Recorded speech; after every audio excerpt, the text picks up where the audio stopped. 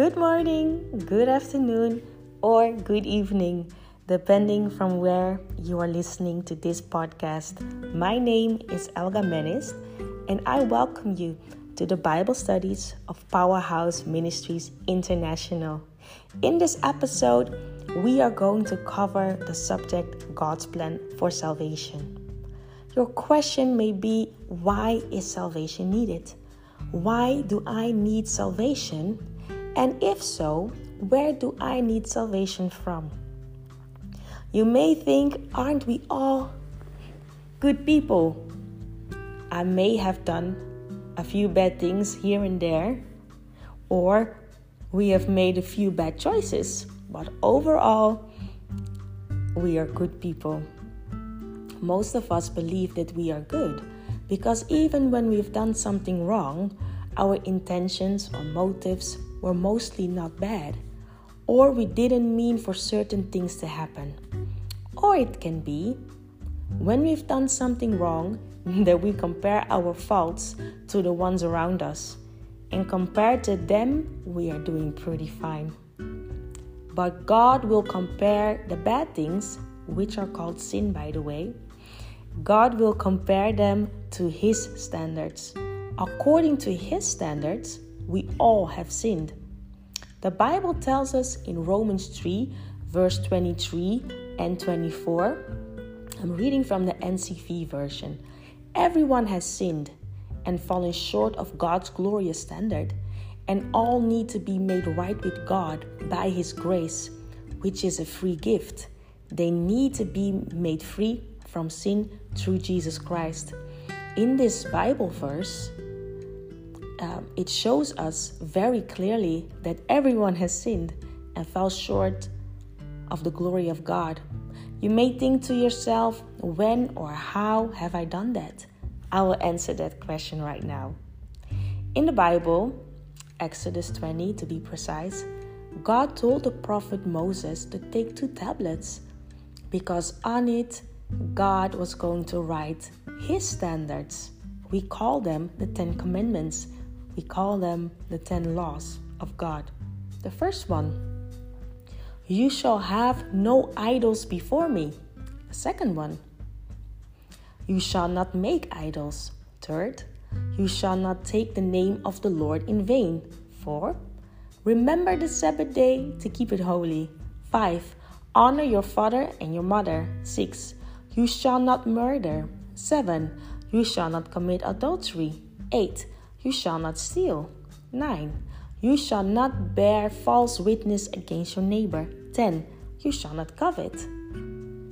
After hearing these 10 commandments, you may have a better understanding of what God defines as sin. Maybe you can identify yourself in the following. You may have stolen a little piece of chocolate when you were younger out of your mom's closet, which is considered stealing by God. Or maybe you cussed out your parents because you were very angry at them, or you spoke negatively about them behind their backs, which is considered not honoring your parents. Or maybe in your adult life, you are lying about certain things, which is considered bearing a false witness against your neighbor. These are the examples of how we all sinned and fell short of the glory of God. When we violate the law in the country that we live in, we need to appear in court. The judge will decide your punishment according to the measure of your violation, big or small. The judge will make a decree. It's the same way when it comes to the law of God. But there's a difference with God. Yes, He is a righteous God, and yes, He is a righteous judge, but He doesn't want to punish us. Matter of fact, He made a way for us so that we can be free. Isn't that amazing news? I want us to go back to the same scripture, Romans 3, but this time, let's take a look at verse 24 to see what it says. And all need to be made right with God by His grace, which is a free gift. They need to be made free from sin through Jesus Christ. It tells us not only that God doesn't want to punish us, but it tells us the way that God made a way for us to be free. The first one is by His grace, which is a free gift. That means that you don't have to pay for it or work for it for 3 years to earn it or perform for it. The grace of God, His mercies, the forgiveness of sin is ready for you when you accept Jesus Christ. The second way for us to be free is through Jesus Christ, as I just mentioned, the Son of God, whom paid the price for us so that we can be free. The Bible tells us the following about Him. God so loved the world, God so loved you and I, that He sent His only begotten Son to die for us, that whoever believeth in Him should not perish, but have everlasting life. I want to encourage you to believe in the Son of God, Jesus Christ. And if you have already made that choice, to continue in doing so. Because if you do so, you will not perish, but have everlasting life. This is not just something that I am saying, but it is God's promise through His holy word.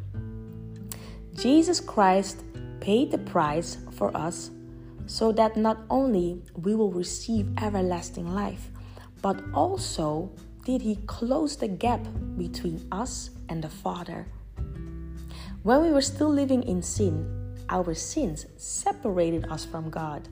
But now that we have accepted Jesus Christ as Lord and Savior, through believing in Him, we are reconciled to the Father. And we can have fellowship with Him. Isn't that amazing? I want to encourage you to stay very close to the Father. In the next episode, we will continue this subject. For now, I want to thank you for listening. God bless you all.